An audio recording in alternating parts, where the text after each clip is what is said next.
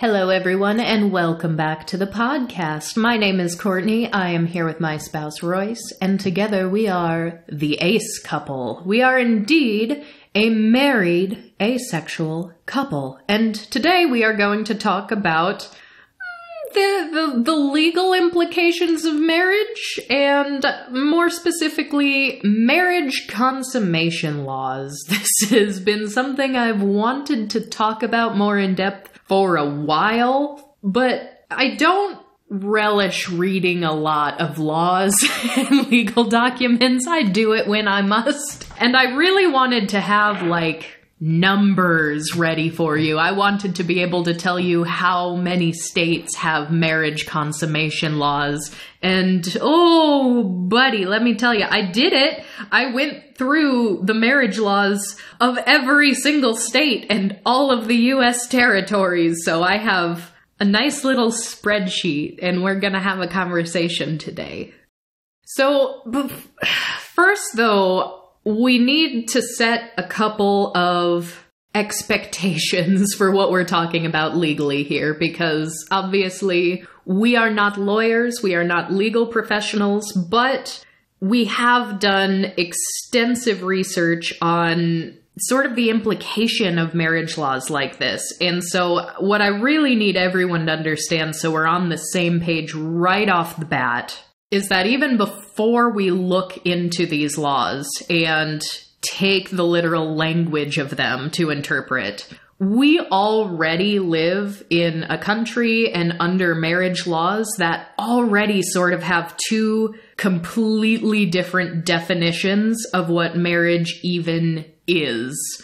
And I'm not going to rehash absolutely everything for you, but for those of you who have been around for the last year or so, you know that last August we did a 4-part series where we talked about this political attack against asexual marriage, what the religious right wing in the US are saying, and a very, very common theme that we saw time and time again were people from the religious right wing, many of them lobbyists, activists, scholars, who say with no uncertainty that marriage is synonymous with sex and consummation. So there is an entire camp of people in this country right off the bat who hear the word marriage and they do not think that can be separated from a sexual relationship. To them, it is one and the same.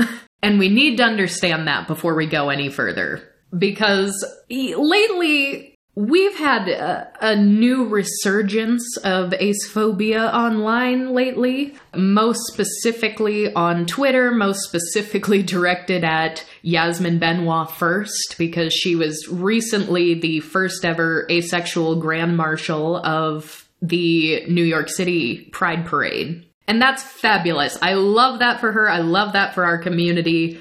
But that gave an extra little boost of visibility. And along with that, out comes all the people saying, oh, well, asexual people are just trying to distract us from the real issues. So the only people who have real issues are gay and trans people. Or sometimes they're even trans exclusionary. So they'll say the only real issues are gay issues. And they'll say, aces don't face any discrimination, and no one's murdering you because you don't want to have sex, and all these horribly reductionist arguments. And the theme of the last couple of weeks has kind of been, what rights don't asexuals have? And unfortunately, I've got a laundry list of them. I have so many threads. We have so many podcast episodes covering a variety of things. So even though today we're talking about marriage and marriage consummation laws, it does not begin and end here. And in fact, marriage has not been the end-all be-all of any branch of queer liberation, period. But this is kind of just an astonishingly obvious one for me. And it is wild to me that so many people don't see marriage inequality when we start talking about marriage consummation laws. And even the ones who might budge and say like, okay, sure, those laws are on the books, they're like, well, no court is actually going to try to invalidate your marriage just because you don't have sex. Or how are they going to prove it? So we're also going to talk about some of the issues where that actually is a very real situation that literally does and can and has happened. So buckle up, because you know things are very serious when Courtney makes a Google sheet. I'm not someone who enjoys spreadsheets, but here we have it. And Royce, you're maybe gonna have to help me with the math here, because I basically have two different columns, and I wanted numbers, right? I want the thesis of this episode to have, here's how many states have these laws. And here's the weird thing. So my first column is, does this state have a marriage consummation law? Yes or no, but I have two that are caveats where it's like a no, but. And my sort of criteria for this was combing through all of the marriage clauses in each of these states and finding if there is in fact the word consummation anywhere in it. Because I have also heard the argument that, oh, actual marriage consummation laws are so archaic, they're so antiquated, no one's actually forcing you to have sex, yada yada. And they'll say, well, consummation just means, you know, like, you signed the paperwork and it's done. That's patently untrue. In fact, we'll link all resources I'm talking about in the show notes. But I know full well from looking at conservative legal scholars about what their opinions are on marriage, and I know that they say that consummation is integral to marriage. So I just wanted to say, like, well, what are some of the leading, like, law schools saying? Because it's kind of hard to argue with. For example, here, Cornell Law School. They state that consummation means the completion of a thing. Some common uses of the term consummation in a legal sense include, 1, in the context of marriage, consummation means the actualization of marriage. It is the first act of sexual intercourse after marriage between a husband and wife. So, and like, obviously that is already very antiquated because they say specifically husband and wife, and at least for the time being, same-sex marriage is legal in this country because of the Supreme Court decision Obergefell versus Hodges. But it even specifically states via Cornell that consummation is particularly relevant under canon law, where failure to consummate a marriage is grounds for divorce or an annulment. So we have legal institutions saying, yes, the word consummation in the context of marriage means sex. That is pretty clear cut. So if the word consummation is in any of these states' marriage laws, that is an expectation. That is an implication, if not an outright necessity. So numbers-wise, before we dig into some of these states, because some of the states are just a little more overt than others, like the word consummation is a little more offhanded and it's put in a much more edge case kind of scenario, and some of them it's just like, boom, to get married you must consummate. So these are varying levels of, I guess, overtness. But based on my most recent count, 29 US states have marriage consummation laws. That is wild to me. That is over half. And I went through all the territories as well. It was a little bit harder for the territories. It was a little harder to find, you know, Puerto Rico, Virgin Islands, American Samoa, because their laws are not always in the same sort of like mass legal databases that all the states are in. But I did go to try to find those, and I did find that at least Guam and the Virgin Islands also have the word consummation present in their marriage laws. So 29 states and 2 territories seems like a lot. And that's just on page and paper. That's not even considering any case where you may be in front of a conservative judge who thinks that marriage is inherently sexual regardless of what the law says on paper. So those states where I did find a consummation law were Alaska, California. Believe it or not, but California had like one of the worst, most obvious marriage consummation like phrases. That really surprised me because their base, like family code, number one line in their marriage laws is validity of marriage, California Family Code 301. Two unmarried persons 18 years of age or older who are not otherwise disqualified are capable of consenting to and consummating marriage. And that one just... I don't even want to say it's the worst because there are some other ones in here that get also like really ableist also. Some of these laws are terrible. So this isn't necessarily even the worst one, but it's the one where I found it the fastest. It's like, this is the first sentence of this code. What are you doing, California? We also have Delaware, Georgia, Idaho, Iowa, Kentucky, Maine, Massachusetts, Michigan, Minnesota, Missouri, Montana, Nebraska, Nevada, New Hampshire, New York, North Carolina, North Dakota, South Carolina, South Dakota, Tennessee, Utah, Vermont, Virginia, Washington, West Virginia, Wisconsin, Wyoming, and then Guam and the Virgin Islands. All have some type of consummation clause in their marriage code. Now, I did have two states where... I saw two of those that didn't fit the format. I gave them a no but. What's going on in Louisiana and Maryland? Louisiana and Maryland, you see, it doesn't say the word consummation, but I put Louisiana, no but needs religious therapy. And Maryland, no but needs some kind of therapy. Which I guess is mildly better? It's so wild. So, to get married in Louisiana, you technically have to have, like, marital therapy that is by, like, a clergy member, like a member of the church, and... even the one that's like a little more secular, like Maryland, it's like it can be a religious figure or it can just be like a family counselor. So it can be like a more psychiatric professional, I guess, or psychology professional.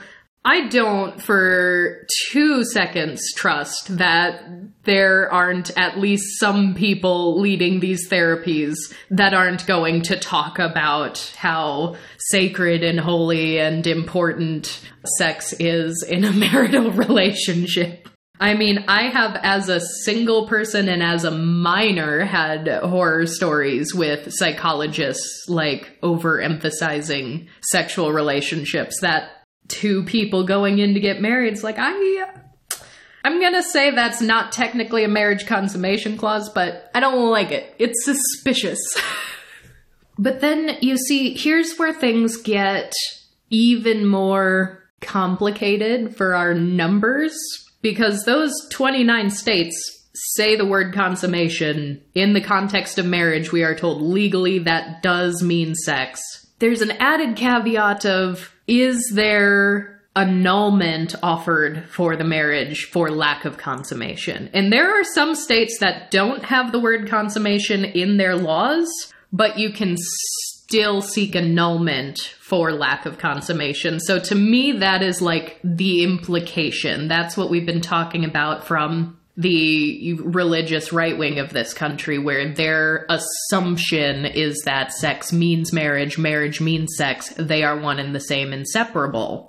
And so the annulment for lack of sex was so much more complicated than actually reading the marriage laws, because on my lovely spreadsheet here, I have some yeses, I have some nos, but I have so many kindas. Kinda or maybe. And yeah, looking through your list, the number of places I see you marked down with a firm no, both in marriage consummation laws, and a no for annulment instead of a kind of or in this situation or something like that. There are only 2 states. Yes! And a few other places. It's Indiana, New Mexico, DC, American Samoa, Northern Mariana Islands, and Puerto Rico. Yeah. So that's why I'm saying, like, numbers are weird. Like, I can show you 29 states that have the word consummation in their marriage clause, but so many more allow for annulment that, like, there might only be 2 states where it is not at least implied to be a requirement. And it's just baffling. But let me give you an idea of, like, a firm yes versus a kinda example. So Alaska, for instance, specifically says voidable marriages. If either party to a marriage is incapable of consenting to it at the time of the marriage for want of marriageable age of consent or sufficient understanding, or if the consent of either party is obtained by force or fraud, or if either party fails to consummate the marriage is voidable. So that is a very explicit on the paper. Alaska says, yes, failure to consummate is grounds for annulment. But then there are some that are more kinda maybe, because pretty standard across the board for a majority of states, you'll see these more broad sweeping terms for something that is considered a voidable offense. And you'll have things that are just like fraud. It's like, okay, well, what does fraud mean? And some states are more strict than others about what it can mean. Some specifically say that fraud could mean entering into a marriage with no intention of consummating. But then you also get some that are so much more vague and could be even more sinister, considering how highly medicalized asexuality is and how so many people write it off as a disorder. There are, like, so many clauses that I've found that's like a concealment of a disease is grounds for annulment. And sometimes they're written in there to specifically mean like STDs or STIs, but I've also seen some that are just like so ableist, like concealment of a condition that means you're not physically capable of consummating the marriage. And then there are a couple that are a little bit better, I guess. Which, are they better? Yes. I just think it's very, very weird that there is any legislation under any situation that is legislating sex lives. Period. So that's my caveat going into this, but there are some that say you can only annul the marriage for lack of consummation if you didn't know going into the marriage that there wasn't going to be consummation. And I only saw that maybe once or twice. So that's like, all right, so if there's a situation where theoretically there's a conversation and it's like, sex isn't going to be a part of our marriage and both parties are clear on that before the marriage, then that's fine. But now you're getting into so many weird specifics that it's like, why are these laws to begin with? And then you also, what I saw combing through grounds for annulment in all these states, the word I saw time and time again was impotent. And that's possibly antiquated wording, but the number of people who will say like, oh, you're not asexual, you're just impotent. I've heard that. People say that, and people do think that. Impotence being a grounds for annulment, regardless of what that word actually means in specifics for case-to-case basis, still seems very, very weird to me. And some of them are like, oh yes, impotence is a grounds for annulment, but impotence must be diagnosed by a doctor. Like, what? What even is that? Is there a court order in any situation where someone's like, oh, my spouse won't or can't sleep with me, and the court order's like, all right, gotta go get a physical exam from your doctor to diagnose your impotence? What are we doing? What are these laws? Well, all of these weird situations, edge cases, whatever you want to call them, come about from trying to regulate something that shouldn't be regulated in the first place. That's why they're so strange. Yes. Because, yeah, the impotence argument is assuming that everyone is marrying for the purpose of procreation. Yes. And so I clicked on one state at random and saw, like you mentioned, fraud being not declaring that you intend to be celibate for your entire life. Fraud being that you get married without telling your spouse that you are pregnant with someone else's child. Yes. I saw the STD, like not declaring an STD or STI. The document said STD, even though that's a little dated. I mean, all of the language in these are incredibly, incredibly dated. But yeah, some states will use fraud. Some states will use false pretenses. But then there's also, and here's what's so much weirder too, because there are kind of two different phrases that have different legal implications, because there is a voidable marriage, which is like fraud for whatever that means, where someone can be like, I have had a fraud done against me, I would like to void this marriage, and that's voidable. But then there are just void marriages, and that is a marriage that was entered illegally. So a lot of the cases are like, if a minor tries to get married in a state where that's not allowed, like, well, you weren't of the legal age, so that is already a void marriage because you already broke the marital law to get into that. Or the words they will use are bigamy or bigamous marriage or polygamy. Those are the words you tend to see in legislation like this. They're like, if you're already legally married to someone, then your second marriage is just void. It's not voidable. It's just void.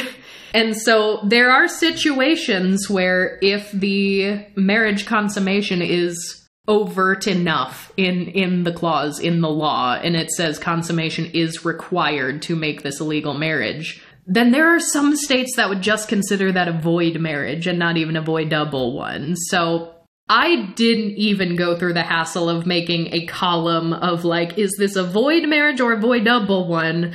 Because that one made my head hurt. That was taking it too far. But also just, so in combing through these laws, one after another, you really, really, really start to understand heavily how much these laws are built around the concept of sex and procreation. Because I found states that specifically say that, like, incest between first cousins are allowed as long as both cousins are above the age of 65 and or don't have the physical ability to procreate. And it's like, oh, never have I read a law like that. But I saw that in a couple of different states, and it's like, I don't even know what to do with that. But that's only one example of all the weird little things you start to see when you're reading these back to back to back. It's like, these are all about sex. All of them. Just about. Yeah, okay, I wanted to pull up California again because I expected better of you, California. I'm disappointed in you. So not only do they have the word consummation in like the very first sentence of their marriage laws, but this is the wording for annulment. The courts may find a marriage invalid for a variety of reasons, including one of the spouses is irreparably physically incapacitated and unable to consummate the marriage. Are you kidding me? California, what are you doing? So then let's take Kansas for an example. So Kansas, I had no for consummation being in the marriage laws. And I put kinda for annulment because there are a couple of different things that you could technically put lack of consummation under if you made a case for it. One of those being fraud, which in Kansas is so very specifically defined as one spouse lied about or hid something essential to the marriage. Right under that, though, I pulled it up as well. Right under fraud, it just says mistake. Mistake! Which just says the spouses would have not married if they knew certain facts.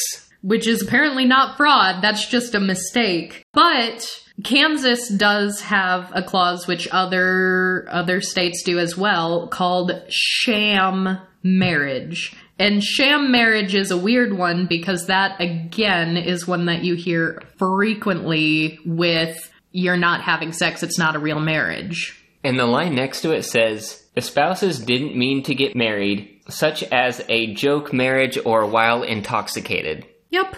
Which sounds a lot funnier and more lighthearted, but the term sham marriage has so many more implications that often are qualified by a lack of sex, and I do want to get into those. I feel like I've also heard the words sham marriage to describe a marriage solely for, like, citizenship or financial benefits or something like that. Yes, and that's what we're going to get into, because, well, how do you find out if someone's just getting married for tax benefits? How do you find out if someone's just getting married for a green card? Well, you ask them invasive questions about their sex life. I'm not making this up, but before I get too mad about that, Kansas also has impotence as grounds for annulment, and it just says, the spouses didn't know one spouse was incurably impotent.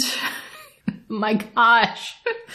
It was painful to sit through every single state and read all of their laws and all of their grounds for annulment. It was painful. I did it, so you don't have to. So let's talk about the actual dangers to an asexual marriage, a queer platonic marriage, a sexless marriage, whatever it is you want to call it. A marriage that has not been consummated. And this is what really, really gets me too, because the people who, specifically the people online who go, oh, well, what rights don't asexuals have? And you say, oh, well, marriage consummation laws for starters. And they're like, that's not a real thing. First of all, it is. And people will make it personal on purpose. So, for example, if I say, well, you know, as a married asexual, there are these marriage consummation laws in a shocking number of states. People will be like, well, no one's banging down your door and invalidating your marriage. No court is trying to force you to get an annulment. And there's just such a failure of creativity and a failure of compassion for arguments like that, because we are quite privileged in our marriage. In fact, gaining a few privileges was a perk of getting married in our case. I'm not too worried about us. There are religious conservative people in particular who will send us hate mail and call us insults to humanity and nature. There are people who will say we don't have a real marriage. There are people who will say that, but I'm not worried about a court trying to fight whether or not we can continue doing our taxes together. Not to say it's impossible. I mean, theoretically, if we got to a big enough level of visibility and we pissed off exactly the right people, like, someone could maybe try to make a case. I mean, Matt Walsh has already canceled asexuals and made at least 3 videos about how much he hates us. So there are people who do genuinely hate us, and wherever there is hate, there is discrimination, and that's where we need legal protections. That's where we need asexuality to be a protected class of people so that we can circumvent unfair discriminations like that. But when I talk about marriage consummation laws, I'm not saying this out of defense for my own marriage. I am saying this for people who have far fewer privileges, who are in much more precarious situations, because this does actually happen. And one of these examples is for marriage visas. And before we get into specifics here, because I have some articles with actual examples and actual quotes and real questions that have been asked of people. If you've never been invasively questioned about your sex life, that is a privilege. And that's a thing that ace people have to deal with. It's also a thing that gay people have had to deal with for decades. Trans people still need to be invasively questioned about their sex lives when seeking, like, gender affirmation therapies and surgeries. Like, these are things that still happen. Just because the straight cis person online who doesn't think asexuality is a real thing thinks that nobody is asking these questions, nobody cares, they're talking from a place of privilege because they have not been put in these situations. So marriage visas, green cards, U.S. citizenship, and this hasn't just happened in the U.S., by the way. It has happened here, but it has happened in numerous countries. And I think a lot of people who have never gone through this themselves or known someone who's gone through this just sort of think that if you marry a U.S. citizen, you can just become a U.S. citizen. I think especially media really fails hard at showing people the reality of this, because people will also say like, oh, well, you just got married for a green card, as if that's so easy. Like, just getting married is actually not the end all be all, and it's not an automatic pass. I actually have friends who have been married to Americans for a decade or more and are still having like immigration issues. It's very, very complicated.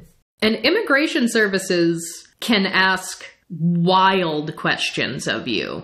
And it has been well documented that queer couples get these invasive questions far more often as well.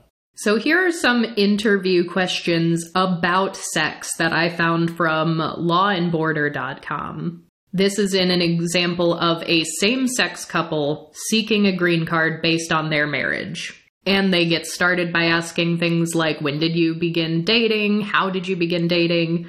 But then they're asked if they're monogamous. And they're asked, have you had any other sexual partners since you met? And that's just, to me, completely none of anybody's business. And shouldn't matter when you're trying to qualify for citizenship. But even in this country, which is something I've said before with Obergefell versus Hodges, the way they argued before the Supreme Court that same-sex couples should have the same rights as opposite-sex couples is that they can basically be samesies. You know, this same-sex couple, they can also have a romantic, sexual, monogamous relationship with the intention of having kids one day. That was argued. It had to be argued apples to apples. Look at this same-sex couple functioning exactly the same way as this other couple. And where did the model of the other couple come from? It came from religious doctrine, mostly. But apart from the questions about monogamy, here's how specific they got. When did you last have sex? Where did you last have sex? How often do you have sex? Are you planning on having children? And how many? Do you use birth control? What type of birth control? Is your husband circumcised? Does your spouse have any tattoos in private places? At what point did you realize you were gay? Have you had sex with someone of the opposite gender? Like, clearly some of those are for same-sex couples, some of them are for opposite-sex couples, but can you imagine sitting before an immigration officer? You are married to a U.S. citizen, and in order to get your marriage visa, you have to answer these deeply personal questions about your sex life. And this immigration officer, like, they are allowed to ask whatever they think is relevant to determine whether or not you have a sham marriage. Like, that's the phrase here, sham marriage. And if they think that sex is synonymous with marriage, if they think it's important, if they don't think you're having the right kind of sex, enough sex, if you're not having monogamous enough sex, whatever it is that they think, they can deny you if they do not think this is a bona fide marriage. And these are not even judges. These are not even people being brought before a court. These are just immigration services. These are just immigration officers. So to say that no one is ever going to discriminate against you because you don't have sex, absolutely not. Absolutely, that is untrue. And as I said, the US government is not the only one who asks these probing, prying questions. I found examples of gay asylum seekers, a Bangladeshi couple who are seeking asylum in Australia. And these questions, I mean, if you thought the ones I just read were invasive and private, this one gets even more just disturbing. And this isn't even just for a marriage visa. These are asylum seekers. So they are trying to flee their home country due to persecution. From this article I found, it says, in the first interview, one of the men was asked if he had sex with the other man the night before, and if not, when was the last time he had sex with him. He was then asked which room they had sex in, what time of day they had sex, and how long it lasted. Quote, was it all over within minutes, or for a longer period? 30 minutes to 1 hour, the officer asked. The interview then asked the man, so you gave him oral sex. Did he ejaculate? Ejaculate. Did he reach a climax? Did he come? And then oral sex was given to you. Did you come? Are you kidding me? It's vile. This is so disturbing. Imagine fleeing your home country due to persecution for being a gay couple and having to sit in a room separated from your partner being asked these invasive questions about your sex life. That is traumatizing. That is awful. And it just gets, and I'll link this as well because I don't particularly want to be reading all of these questions, but they're literally asking like, oh, was drinking his cum a problem? Why weren't you using a condom? Like, and these two are being questioned separately. And so one officer was even like, which one of you gave oral sex first? Well, you know, the other guy said it was the other way around. Like, are you kidding me? And this couple, their protection visa applications were rejected after this set of interviews. So not only were they asked these horribly, horribly inappropriate questions in perhaps the most traumatizing fashion, they were then denied. And the thing about this is, sure, there are perhaps situations where an asexual couple might be married, and there could be people asking probing questions to determine if it's a sham marriage, and your sex life is 100% on the table for that. And if someone isn't satisfied with the fact that you aren't having sex or you aren't having enough sex, they can deny you that. In cases of asylum, it can be even more complicated because I'm not super well versed in Australian law. So the Australians among us will have to educate me. But in the US and in many other countries that I'm aware of, the UK, other European countries for sure, asylum can be granted to gay people because homosexuality is a recognized sexual orientation. So if you do come from a country where that is persecuted, if you are fleeing that country, you could be granted asylum in any number of countries that might offer that. But rarely is asexuality a protected class. So there definitively are, I know of at least 2 cases where an asexual person has been fleeing their home country, and this could be due to any number of violences. It could be due to corrective rape. It could be due to conversion practices. It could be due to arranged marriages. But if you seek asylum and you're saying, I am asexual and here's why this is an issue in my country, it's not a protected class in most places. So it is not going to get approved. And in fact, there are cases where it hasn't been approved. There was, for example, a 26-year-old woman living in Senegal who came from a family who was trying to cure her. They were trying to pray over her that she would be fixed, and she faced threats of corrective rape and forced marriage.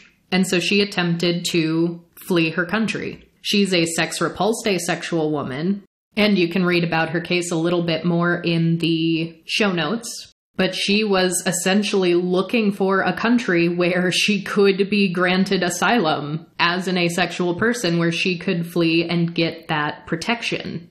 And she couldn't find a country that would do that. And in fact, on the books from 2018, the Netherlands did have a ruling that asexual applicants do not fall under the exception for LGBTI people in the application of safe country of origin concept. So that is already on the books, specifically asexuals. The Dutch Council of State has said asexuals are not a protected class for asylum. And the person who applied for asylum in the Netherlands on the grounds of being asexual was from Algeria. And the Netherlands basically argued, well, Algeria is considered a safe country of origin. They're like, nobody's persecuting you for being asexual in Algeria. That doesn't count. And even in our country, in the US, asexuality is not mentioned in most, if hardly any, anti-discrimination laws. New York has specifically on the book said that asexuality is included in more general non-discrimination legislation. But this woman from Senegal, knowing this, contacted a New York lawyer asking if she could perhaps get asylum in New York. But despite the fact that New York says, yeah, you can't discriminate against someone on the basis of being asexual, this lawyer had to say that doesn't mean it's a grounds for asylum, because that is a different legislation. So there weren't any cases. There wasn't a precedence for this. And in the case of this woman, after not being able to find help in the Netherlands, not being able to find help in the US, eventually was able to land a job in Ireland and move there on a working basis. So she was still not able to get asylum anywhere, even though her asexuality and the persecution she was facing as a result of it was the reason she was leaving her home country. And this is just one of the examples that we can see and we can read about, and she has spoken about. But think about how many people might not be able to speak publicly. Even in the article where you can read about this case, they are not using her real name. If anyone ever is granted asylum, they're probably not going to be very willing to speak about it. I know of at least one other case as well, and this is one too, where unfortunately can't talk too publicly about it, but there are cases of ace people who have in asylum applications basically lied and say, I'm gay, because they know gay is a protected class, but ace is not. And I don't think anyone should have to lie. No one should have to perjure themselves to find safety and shelter. These laws just need to be broadened to accommodate the full spectrum of queerness. And that's what we're talking about when we are talking about aces who need protection, aces who need access to equal rights, that we need legislation that ensures that we are not only not discriminated against, but that we are actively protected when needed.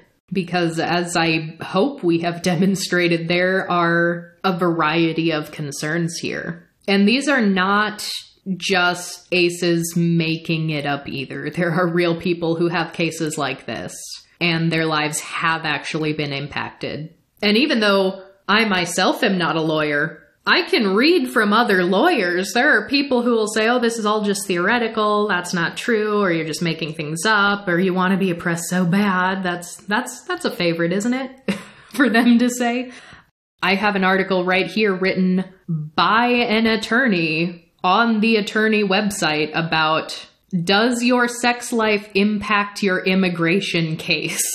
And it literally says, one common way to obtain a green card is through marriage. Congress enacted laws to prevent immigrants from obtaining green cards through sham marriages. In order to determine whether a marriage is bona fide or fraudulent, immigration officers may sometimes ask questions about a couple's sex life or use of birth control. For example, if an officer suspects that a marriage is fraudulent, they may separate the couple and ask questions, including intimate questions, to determine if their answers are consistent. Furthermore, if the marriage is never consummated, that can be seen as evidence that the marriage was entered into for immigration purposes.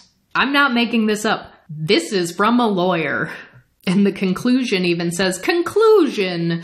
As much as you may assume that all things relating to sex are private, unfortunately that is not necessarily the case when it comes to applying for a green card or naturalization. Like I said, if you've never been invasively questioned about your sex life, that is a privilege. We don't all have that same privilege. And this here is an article that I have mentioned in the past, back when we did our 4-part series in August of 2022. Definitely please do check out those episodes if you haven't yet, because they are very much relevant to what we're talking about. But this article is called "Friends Are Saying I Do, but Might Not Understand the Legal Risks of Their Platonic Marriage." And this is, again, not just written by anybody. This is written by a postdoctoral fellow in comparative law. So this is a legal scholar talking about the legal pitfalls of Platonic marriage. It's stating that, legally speaking, it could be seen as a sham marriage, which is a phrase we see time and time again in the actual marriage laws state to state. And we have here Carrie Abrams, the current dean of Duke University School of Law, has outlined different doctrines developed in welfare law, social security law, immigration law, basically anything that detecting a fake or sham marriage could come under consideration. And in these situations, it is saying that if a marriage is deemed to be a sham, the individuals expose themselves to criminal or civil liability and a termination of benefits. Now, benefits can be any number of things. Tax write-off, housing allowance, to anything that you get from being married.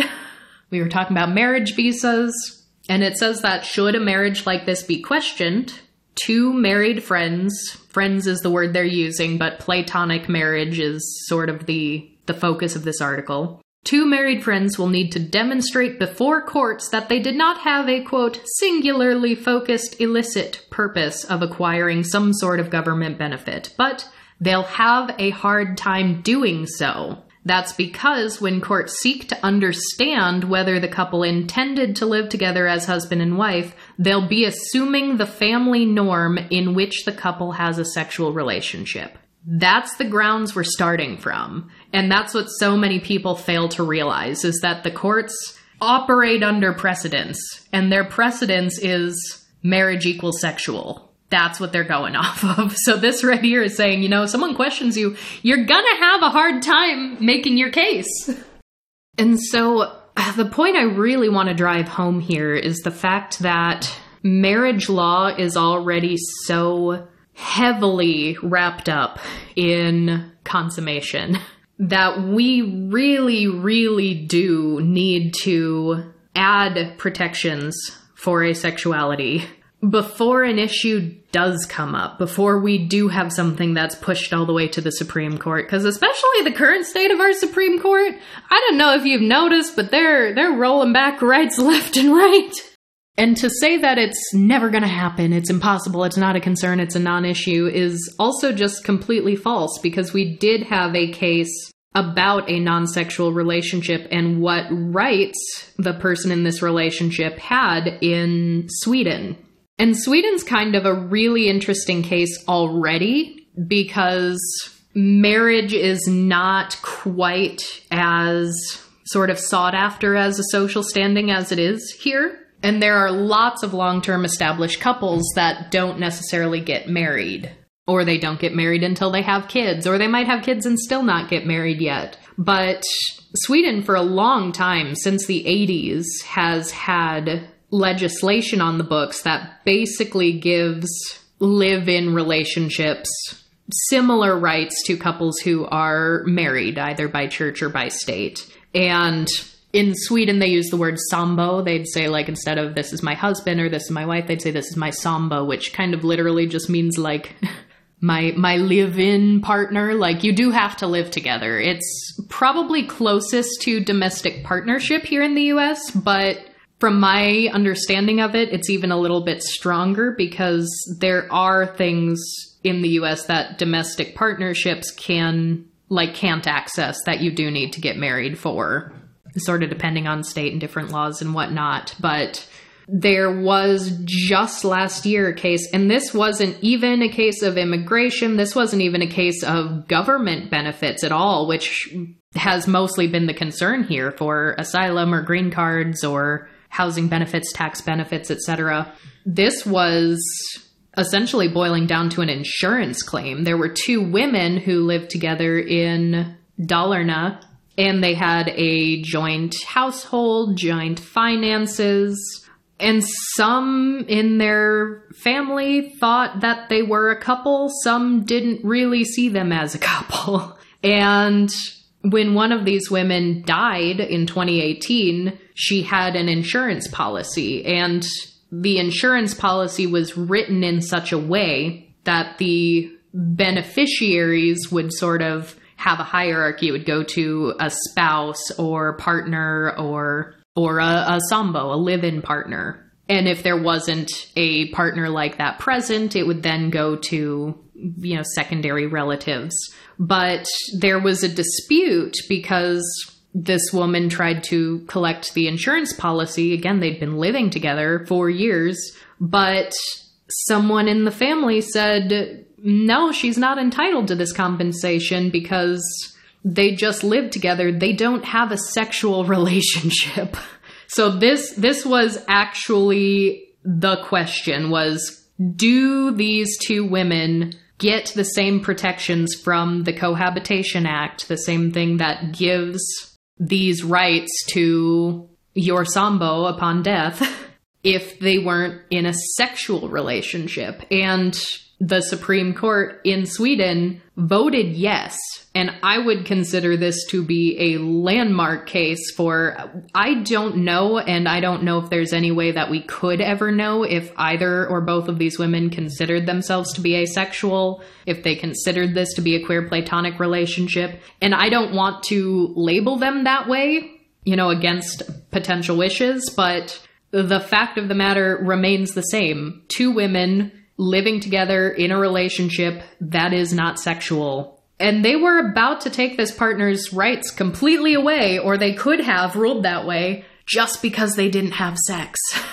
And that's wild to me, because I don't think we should be in this situation to begin with, but I'm glad that they made the right decision here. And so just because I'm not aware of a case like this that has happened immediately here in our country doesn't mean that there aren't 100 different ways that a case like this could crop up.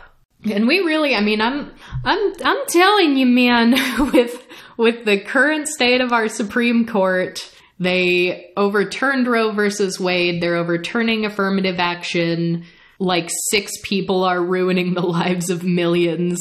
We really need to be more proactive about protecting more people and putting laws on the books that do protect people. Because even if it hasn't yet, it might.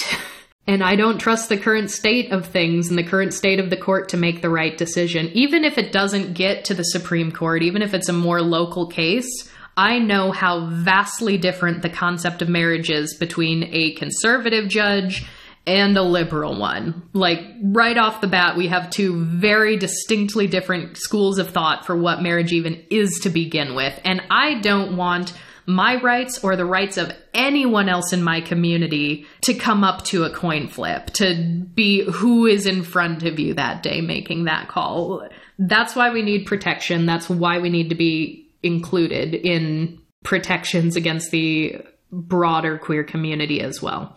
And we need to start this now, because we've talked about the pro-natalist movement and how wild they are, which was really having echoes of all those organizations, all 83 of them that we dug into last year, who were saying, oh, well, we can't pass the Respect for Marriage Act because then what'll be next? Platonic marriages? As if there's never been a legitimate platonic marriage to exist ever. All of these extreme religious right-wing organizations are not only saying sex is integral to marriage, but they want the sex to be procreative. They think it needs to be procreative. And a lot of these pro-natalist people are really saying some wild things lately. I saw an article the other day entitled, Elon Musk suggests childless people should lose the right to vote. Are you kidding me? Like, they aren't just coming for platonic marriage. They aren't just coming for sexless marriage. They are coming for anything that is not straight, cis, procreative, end of story.